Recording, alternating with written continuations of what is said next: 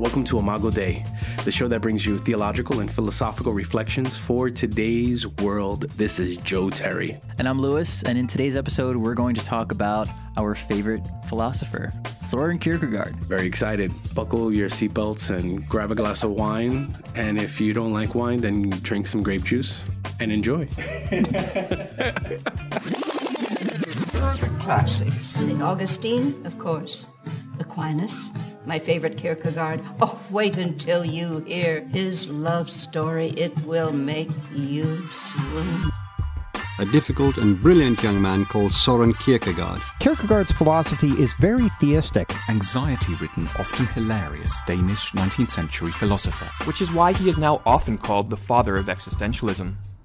Existentialism is a branch of philosophy that is really fundamentally concerned about the mode of human existence. And in one sense, it's seeks to sort of critique much of the history of Western philosophy by really saying that much of Western philosophy post-Plato has been a form of kind of intellectual masturbation. What does that mean? Philosophy has been very good at systematizing, analyzing, and ruminating about a number of theoretical ideas and systems, and it stays within the rational, and it's deeply tied to certain forms of a priori reasoning and logic, and it's good at articulating systems and theories, but doesn't necessarily have a direct impact on one's life in the here and now. So like the practical side of philosophy. Yeah. And so Kierkegaard himself is going against a sort of Hegelian philosophy that systematizes and that works in that sort of group dynamic. So he's going against Friedrich Hegel and some other thinkers, but by and large, he's really seeking to go against much of the trajectory of Western philosophy that has stayed typically around the head, thinking good, deep thoughts, but again, not bearing fruit in one's life. Can you describe the state of Christianity during Kierkegaard's time and Christendom and why was Kierkegaard always attacking the church of his day? Just brief summary, because I think that's really important to have that perspective when reading Kierkegaard as well. To be a Dane and to be a European at large meant you were a Christian at the time.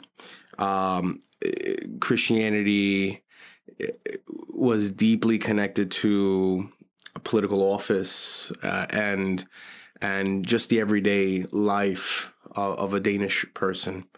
And in that sense, it was omnipresent in life and in action, but in the wrong kind of sense for Kierkegaard.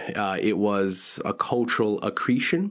It was just there, but Christendom in that sense didn't lay serious claim to the individual with regards to how he or she lived his or her life. There wasn't the call of the cross. There wasn't a seriousness with regards to discipleship and what it meant to really follow Jesus in the here and now. So Christendom was everywhere, yet nowhere. Christendom was given, yet never actually accessible.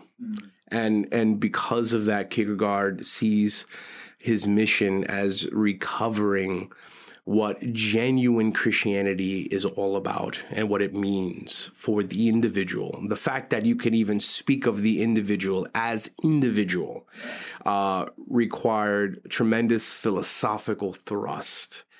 Kierkegaard saw himself as metaphorically speaking, as a person who would want to come into people's homes at around 2 or 3 a.m. as they're deep in sleep, stand over them with a mirror, quickly put the light on, slap them in their face, and as they are awakening out of their slumber, like disoriented, like what's going on, the lights are on, and the first thing that they encounter is themselves in the mirror, right? Without the pretense of mask or posturing. They're seeing themselves in their raw, unadulterated form.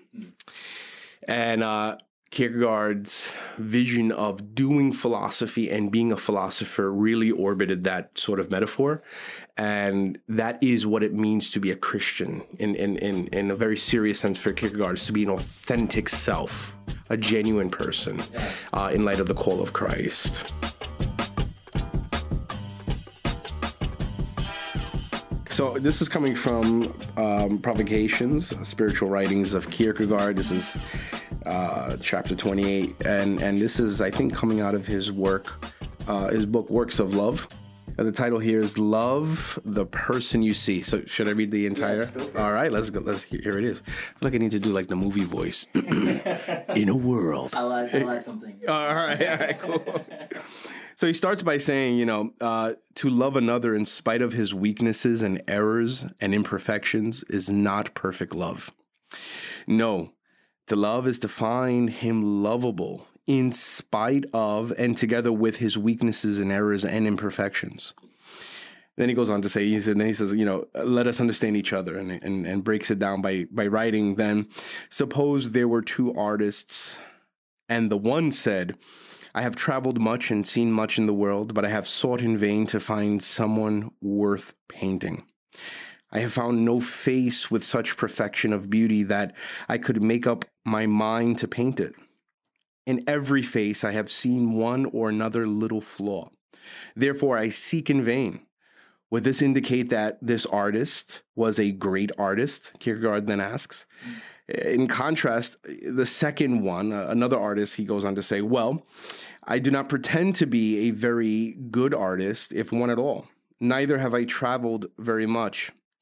But remaining in the little circle closest to me, I have not found a face so insignificant or so full of faults that I still could not discern in it a more beautiful side and discover something glorious. Therefore, I am happy in the art I practice, though I make no claim to be an artist.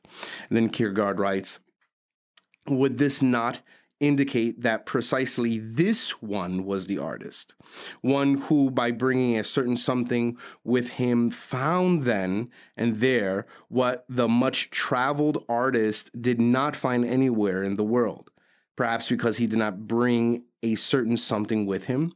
Was not the second of the two the real artist? And so he starts off by giving that sort of image there for us. What I find interesting, the first artist is a self-proclaimed artist. He calls himself an artist, and then he gives a whole spiel. I've been everywhere. This is my interpretation. Yeah. I've been everywhere, but I haven't found the right subject.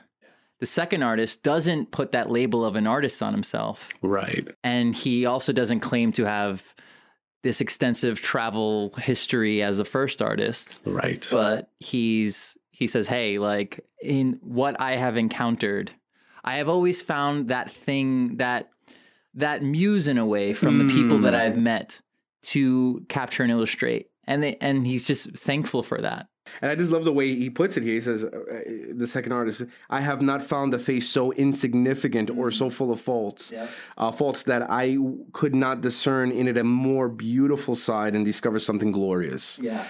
The key is discovery. Yeah. For that second artist, as the genuine artist, as the authentic artist. And there's that level of subjectivity that the second artist, he has to kind of, in a way, discover that thing to capture. Whereas the first artist, it's like the first artist is looking for one particular thing.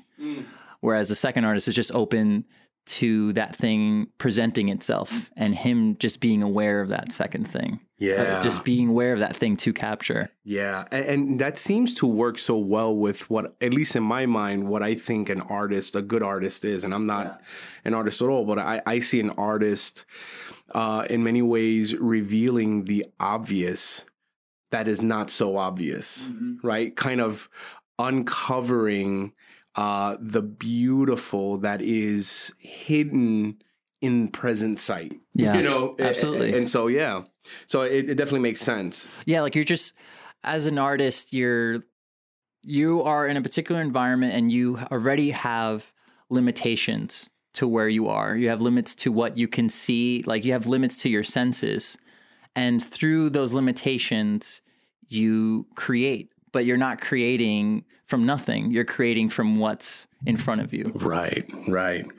And it's such a good analogy to love. And I think it's such a great start to this passage. And that's where he goes. He goes on to say, it is sad. It is a sad upside downness. I love that term, upside downness. Yeah. Altogether too common to talk on and on about how the object of love should be before it can be loved. The task is not to find the lovable object, but to find the object before you lovable. Wow.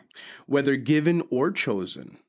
And to be able to continue finding this one lovable, no matter how that person changes. To love is to love the person one sees. And then he goes on to say, as the Apostle John reminds us, quote, he who does not love his brother whom he has seen cannot love God whom he has not seen. That's just... Oof. That's, I mean, the Kierkegaard. Man. Now, this is where it gets more interesting, because now I'm hearing Kierkegaard talk about unconditional love. Yeah. Which now it's like, in a way, we're moving away from the aesthetic.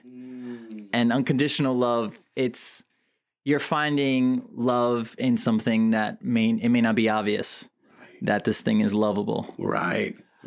And that's crazy. Yeah, that's very crazy. It's crazy. And I love he says, whether given or chosen. Whether given or chosen, you're able to love what, for those who, let's say, are landlocked to the aesthetic lifestyle, find unlovable, right? It's a love that transcends what the beloved can offer the lover. It's just like, I mean, yeah. So in a way, it's like it's unrequited love. Yeah. And it's...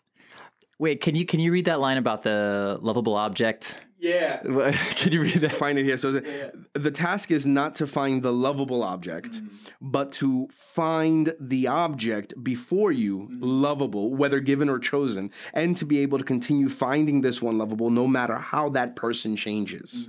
To love is to love the person one sees. To love is to love the person one sees. I mean, dude, that's really convicting, especially for me. I think of my dad. I mean, you know, I love my dad, but my relationship with my dad at times is turbulent, and you know, we trigger each other.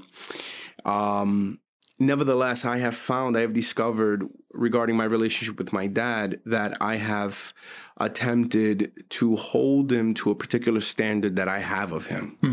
And because he fails, as it were, to live out the expectations that I have for him as a dad, whether or not the expectations were agreed upon or or rational or et cetera, right? You know, he drops the ball, let's say, according to my standard. And so then I react by distancing myself from him.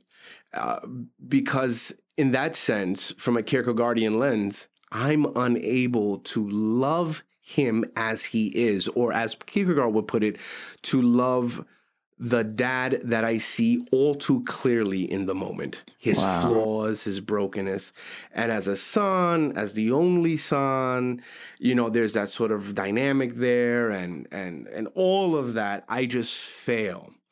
In my more sober moments, right? In the moments of where I'm really kind of I'm sort of above the triggering dynamic, I'm able to really love him as he is. Yeah. And it comes off not in a pitying way, not in a way that's condescending, right? That wouldn't be love, but in a way that is deeply compassionate, a way that is present. Now, those are far and few in between, you know, and I'm working on there. It's not easy. It's not easy, but that's what comes to mind when I read that passage. Yeah. You know, for me, I think about the people that I don't know, because it's talking about loving the person you see.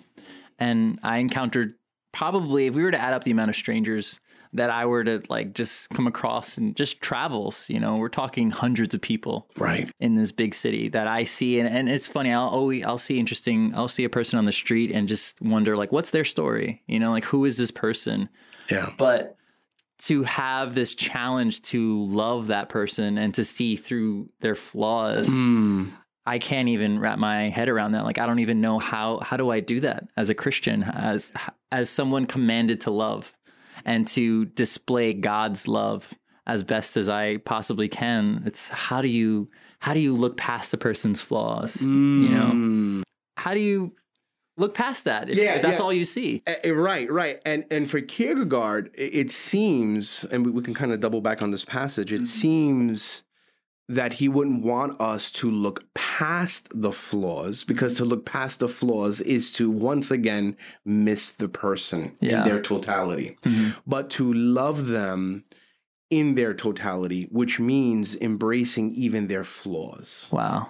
Now, love, as Kierkegaard would have us to understand, is not a kind of love that is simply mere acceptance, but it is a transformative embrace. So that if the love is genuine, the love is such that it accepts the person where that person is, for the sake of that person's good, and if that and open to that person becoming better, as it were. Right? Love has that transformative dynamic there.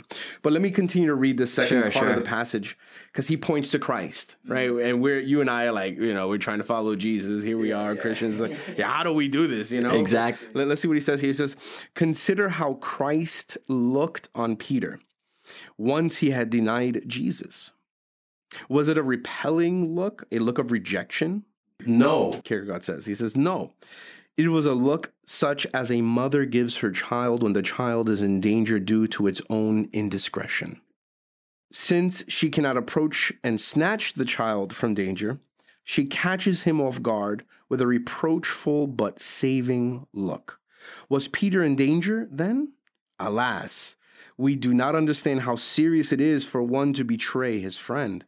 But in the passion of anger or hurt, the injured friend cannot see that it is the denier who is in danger. Yet the Savior saw clearly that it was Peter who was in danger and not him, and that it was Peter who needed saving. The Savior of the world did not make the mistake of regarding his cause as lost because Peter did not hurry to help him. Rather, he saw Peter as lost if he did not hurry to save him." Wow. What a paradigm shift. Yeah. That is a paradigm.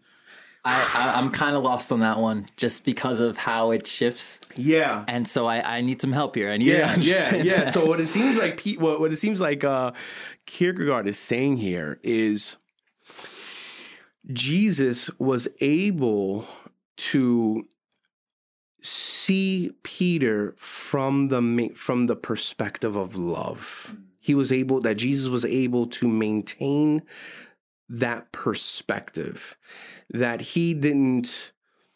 the offense that Jesus could have felt, right, by Peter denying Jesus, did not lead the way in Jesus' reaction to Peter. Wow. Jesus was able to, by virtue of his ability to differentiate, his emotional and spiritual maturity, to respond to Peter with a loving look. It was a look of reproach, but for the sake of Peter, for the sake of Peter, not for the sake of Christ, right?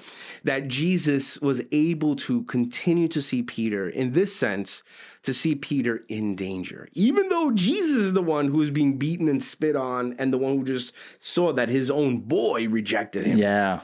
So that's kind of what Kierkegaard is saying there. He's saying that Jesus was able to see how in danger Peter was. Even though Jesus is the one who just got snuffed, as it were, by his own boy, got played. Crazy. Crazy. Yeah, that's the last line. Rather, he saw Peter as lost, as if he did not hurry to save him. That's who plays it there. So the Savior of the world did not make the mistake of regarding his cause, Jesus' cause, as lost because Peter did not hurry to help him. Rather, he saw Peter as lost if he did not hurry to save him. So he kind of flips it right there. Yeah. It's like, boom. Yeah. Crazy. Absolutely. Let me continue right here. Sure. Christ's love for Peter was so boundless that in loving Peter, he accomplished loving the person one sees. He did not say, Peter, you must first change and become another man before I can love you again. No, he said just the opposite. Peter, you are Peter, and I love you.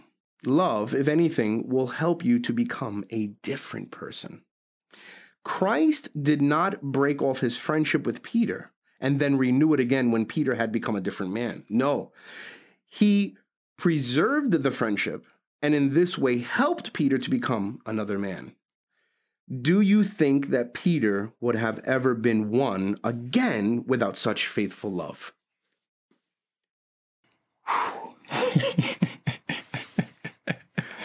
Ladies and gentlemen, we can go home now. Yeah. That's it. It's done. There's not. What is? I felt very convicted by the hypothetical of what Christ could have said to Peter. You know, that conditional love, because I've been guilty of that many times with even the people that I'm closest with. You know, that just that level of conditional love. It's like, like why'd you have to do this? You know, it's making it harder for me to love you in a way. I know. You know, it happens all the time. Yeah. Kierkegaard says, we foolish people often think that when a person has changed for the worse, we are exempted from loving him. And he goes on, what a confusion in language to be exempt from loving, as if it were a matter of compulsion, a burden one wished to cast away. If this is how you see the person, then you really do not see him. You merely see unworthiness, imperfection, and admit thereby that when you loved him, you did not really see him, but saw only his excellence and perfection. True love is a matter of loving the very person you see. The emphasis is not on loving the perfections, but on loving the person you see, no matter what perfections or imperfections that person might possess. Thank you for listening to this week's episode. And hey, guess what? We just got an email. So send us your questions, comments, or feedback to imagodei podcast@gmail.com. That's IMAGODEI podcast@gmail.com. We look forward to hearing from you.